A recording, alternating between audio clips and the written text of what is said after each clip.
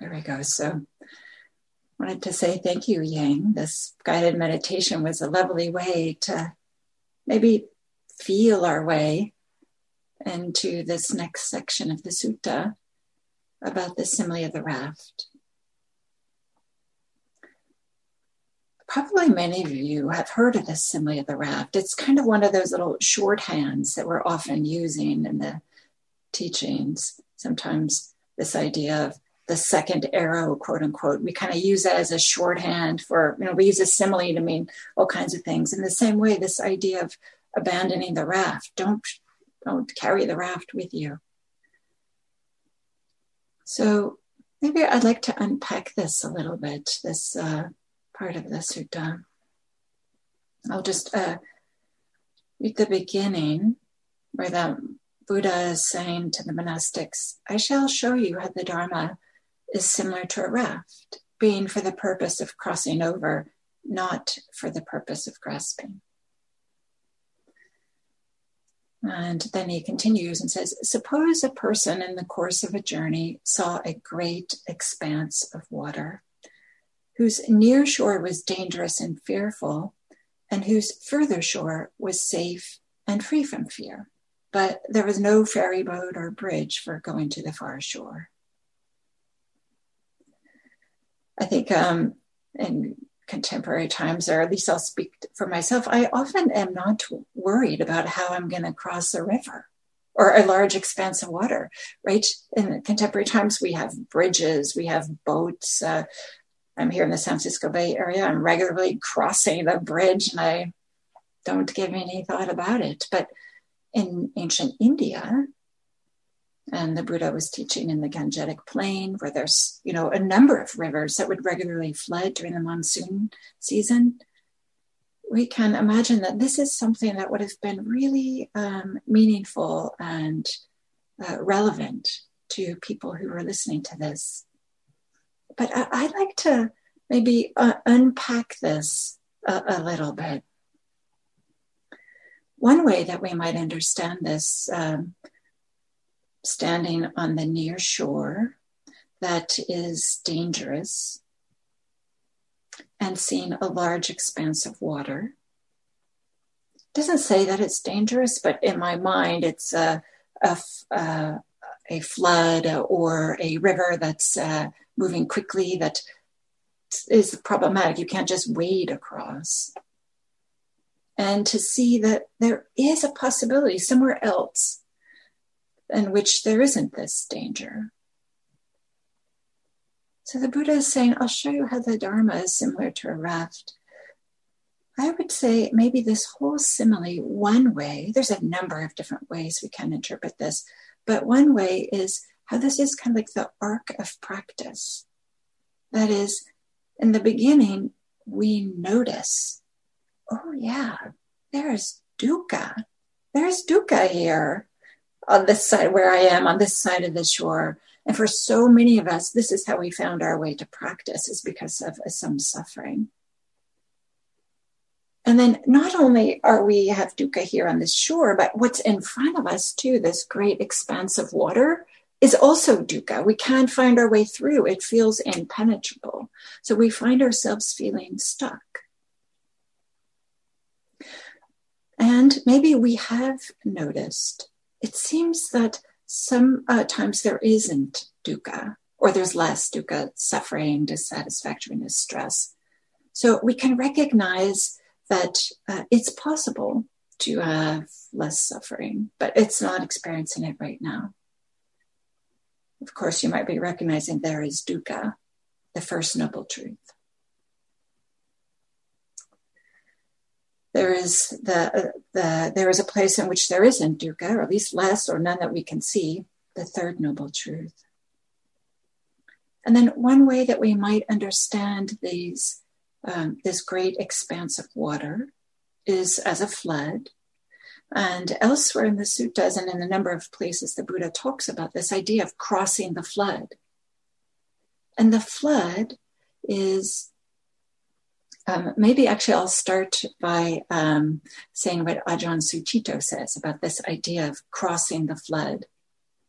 And he writes, An interest in deep change gets triggered by the feeling of being swept along by events, by the sense of being overwhelmed by, and even going under a tide of worries, duties, and pressures. So he's describing the floods as worries, duties, and pressures. And then crossing them is about coming through to find that firm ground. And then Ajahn Sucitto writes, it takes some work, some skill, but we can do it. So he's pointing to this idea there can be a raft that can carry us to the other side. And in the simile of the raft, there is maybe I'll back up and say just a little bit more about the floods. So classically in early Buddhism, they define the floods as grasping to sensuality, grasping to a sense of existence, having ignorance, and grasping to views. So these are the 4 ways in which we might find ourselves feeling overwhelmed or feel like that we're going to get subsumed or submerged within some difficulties. And you might recognize that as the second noble truth. So the flood is the second noble truth. So back to the simile, the person is, they build a raft. But interestingly, they build a raft by using leaves, twigs, branches, and grass. So they're using just what's there on a riverbank. They're not like going elsewhere to find it. They're using exactly what their experience is. And we might imagine that they're weaving it together, these different elements, grasses, leaves, twigs, and branches. And we might consider, well, in the same way, we can weave together sila, samadhi, panya, ethics, mental development, and wisdom to be a raft, to be a way that carries us or can support us, create a foundation in which we might not be subsumed under all these difficulties that we find ourselves in. And then as Ying pointed out in the guided meditation, it's not enough so much that we create this raft. We don't just sit on it. No, we kind of like go out into the difficulties, these floods, and we paddle with our hands and feet. That is, we use some effort. And of course, there's a lot of similes and teachings about how to use effort, how to paddle with one's hands and feet, using the foundation of Sila Samadhi Panya, or the Eightfold Path, like we might say. And then then there's this, when we get to the other side, where there's some greater safety, there might be this inquiry, okay, well, this has been really helpful for me, this raft. So now I'm going to hoist it on my head or load it on my shoulders and carry it around, and so that I can go wherever I want to go. But you can't go wherever you want to go when you have a raft that you're carrying with you. You can't go into jungles. You can't go very far, maybe, or I'm sure there's limits to where you can go when you're carrying one of these on top of your head. So kind of highlights that carrying the raft is burdensome and limits what's available to us. And instead, the Buddha encourages us in this simile to say, if we're using a raft properly, I think it's interesting. He says to use the raft properly is to hold it onto land. So maybe we need it later. Maybe it is appropriate to portage because we know that there's some other bodies of water coming up. Or to let it adrift on the water. That is to just release it once we get to the other side, of course, right? When we're no longer needing it. So maybe to kind of take a bird's eye view then of this simile of the raft is first to notice. Notice there's dukkha here. There's dukkha straight ahead with the water, the grasping to these things. And also notice that the far shore doesn't have dukkha. Maybe that's where we kind of like start with our meditation practice or our Dharma practice. And then to cultivate, develop skills, practices, build a raft, and use this foundation, these things that we've been cultivating, to convey us to a place of greater safety, greater ease, with effort. To effort to cultivate what's wholesome, not to cultivate what's not wholesome. And then an important part is also to release the raft. But there's so much, a big part of practice is also releasing. This is just as important as developing and cultivating. We also need to be releasing, letting go. So this might be one way, it's not the only way. It might be one way in which we can understand this simile of the raft. And the way that Bhikkhu Nanamoli and Bhikkhu Bodhi translate the Pali here, it kind of fits in with this. But maybe I want to say a little bit briefly. And this is something that I wouldn't say if I were giving a Dharma talk, but I would say in the context of study and practice, that is that this last sentence is a little bit controversial. And you wouldn't know this if you didn't know the underlying Pali. So it's Bhikkhus Nanamoli and Bodhi say, when you know the Dhamma to be similar to a raft, you should abandon even the teachings, how much more so things contrary to the teachings. That makes perfect sense, and it fits in with the story of Arita who's holding on to the teachings, or the snake that you're grasping from the wrong end. But the word here for the teachings is Dhamma, but it's in plural, Dhamma, maybe we would say.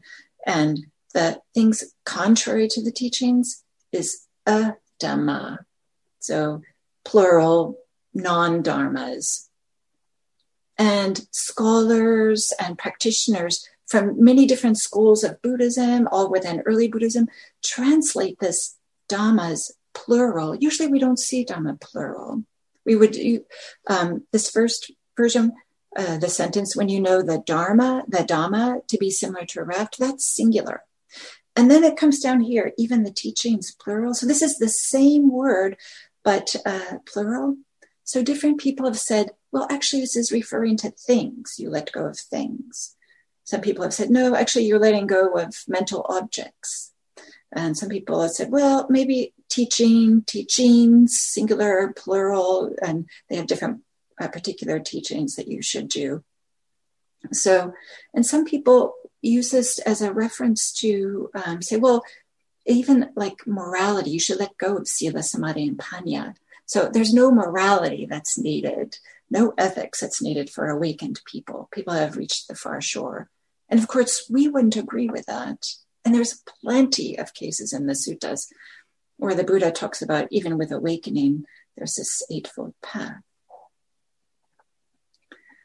So maybe I'll point then to help us kind of understand what is meant here is we can look to other places in the suttas where the raft is referenced. And in Samyutta Nikaya 35-38, it says explicitly, the great expanse of water is a designation for the four floods. The near shore is a designation for identity, that is clinging to a sense of I'm here, or having a sense of self. And we'll talk about this a little bit more in further classes. The further shore is Nibbana. The raft is the Eightfold Path. And making effort with hands and feet is a designation for the rousing of energy. You know, that is doing effort. So, and then there's some other places where this raft is used. And one is in Majjhima 38, section 14. And where the Buddha is saying, if you adhere to this view, cherish it, treasure it, and treat it as a possession, would you then understand that the Dharma has been taught as similar to a raft, being for the purpose of crossing over, not for the purpose of grasping? So here specifically, the Buddha is saying that what you let go of is a view. And then maybe I'll end with one last scholar. He's looked at this and thinking about it in the context of our sutta, Majjhima 22, that maybe this dhammas and adhammas, non-dhammas, means things that exist, dhammas, and non-things, that is, things that don't exist, is what shouldn't be grasped. And maybe that makes more sense when we look at the next section, which David is going to talk a little bit about. Thank you.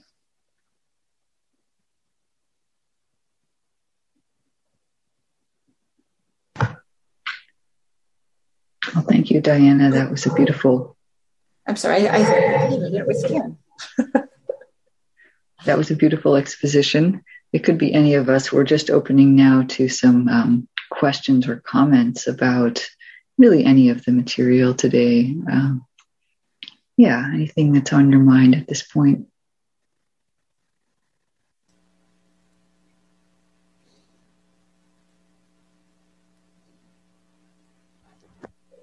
If you can't see my... Oh, there you are, Steve. Yes, please thank go you. ahead. I put a couple of resources, hearing echo, is that?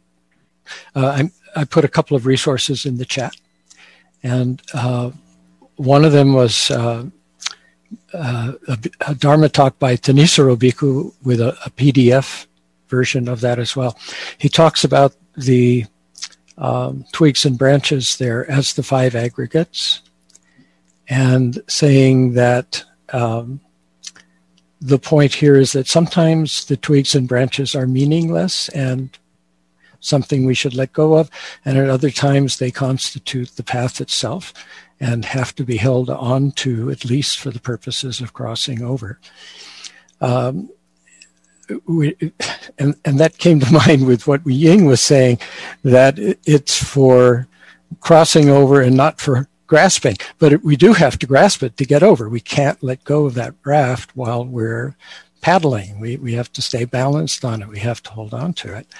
And so he says the aggregates, we should never disrespect them. We should never underestimate them. Sometimes they're necessary. Sometimes we should just let go. Great. Thank you. Yeah. It's a very evocative image. Aditi, your hand is up. Yeah, thank you. So I was looking for some examples of, Diane, what you sent towards the end, things that are and things that are not. Like, could it be like dukkha, mental formations, and all these ideas we have, are they examples of things that don't exist? Or...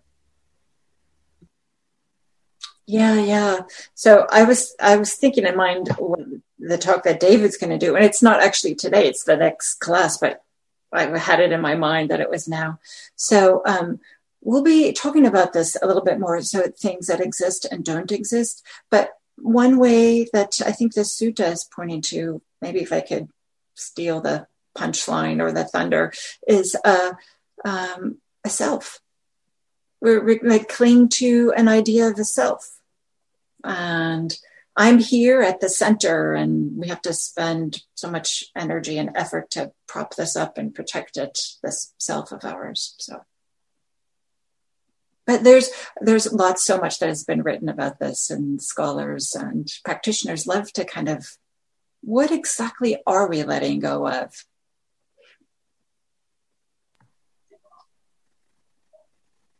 Yeah, there's a section later in this sutta that specifically says there can be agitation about that which does not exist. So this could be a reference. So many layers that we unpack through this. It's quite beautiful. I also noticed that there was a question in the chat from Nicholas. Yes, that was to everyone. So these 2 steps of correct grasping seem to be a subset of the steps in the Chanki Sutta. Yes, this is MN 95 for those of you who want to look it up. I was also reminded of this sutta as I was reading MN 22 about how the Buddha was instructing the monks in this one. And these there's sort of the core of the teachings in MN95 is a set of 12 steps that a person goes through, beginning with placing faith in a teacher and then all the way up through awakening, or at least stream entry. And they go through, before one begins to practice, there's a step where one hears the teachings, reflects on the meaning, and then gains a reflective acceptance. And then what that conditions is zeal. Zeal springs up, and the person is interested in practice. So my sense is that this one in MN22 is not meant to be, the complete version. It's just a subset. It's at that stage where we haven't fully engaged the teachings and gained that experiential understanding. So it might be that Arita is, he's still at the stage where he's working a lot with his mind, just thinking about things, intellectualizing, philosophizing, all of that. And so the Buddha's working more at that stage. But the implication is certainly that we would then begin to practice and start to have an experiential understanding. So yes, there are some resonances between MN22 and MN95. Oh, so we should maybe pass it on then to David to wrap up. We're getting close to the end here. Yeah, I'll say a couple things by way of homework assignment with a wink and a smile, and then pass it to Ying for closing. But we don't give homework. But what I would suggest, because I think it might be stimulating and help sort of hold everything, all the rich things that have come up today, is, let me think, it would be like a self-proctored open book exam. And we'll make it easy. Or how's that? And it would just go like this: review the sections of the sutta that treat these two similes, that present them. And something that hasn't come up at all today might be an interesting way to think about them, which is, how are they related? Maybe they just fall in here randomly. That does happen in the suttas, and it's part of the sutta study. But maybe they're related. So I'll just leave you with that teaser. But so self-proctored open book exam is the homework. Just take a look back over the tests, the texts, and reconsider, see how the similes fall. Maybe feel it in the body a bit. Bring it down as we did in the guided and the breakout room. And how are they related? Ying.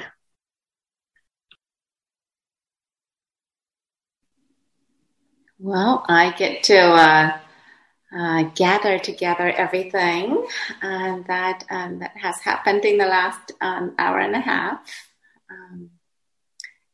So in this last few moments, maybe just have a deep sense of respect for yourself, this body, this mind, this being here.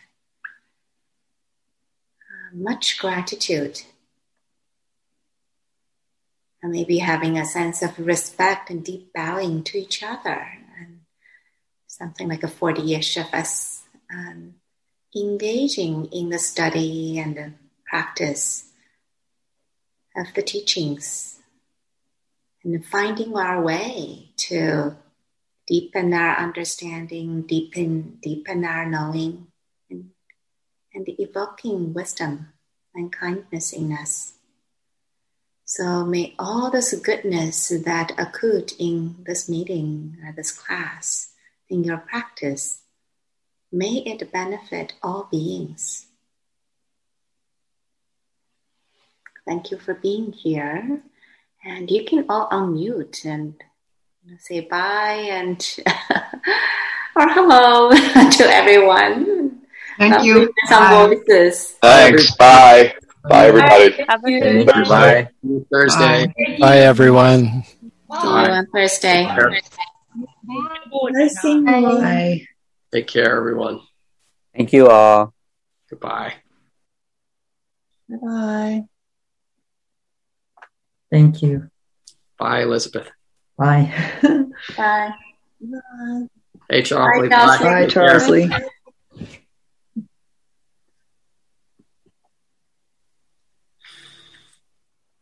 Oh, wait. I have to unmute.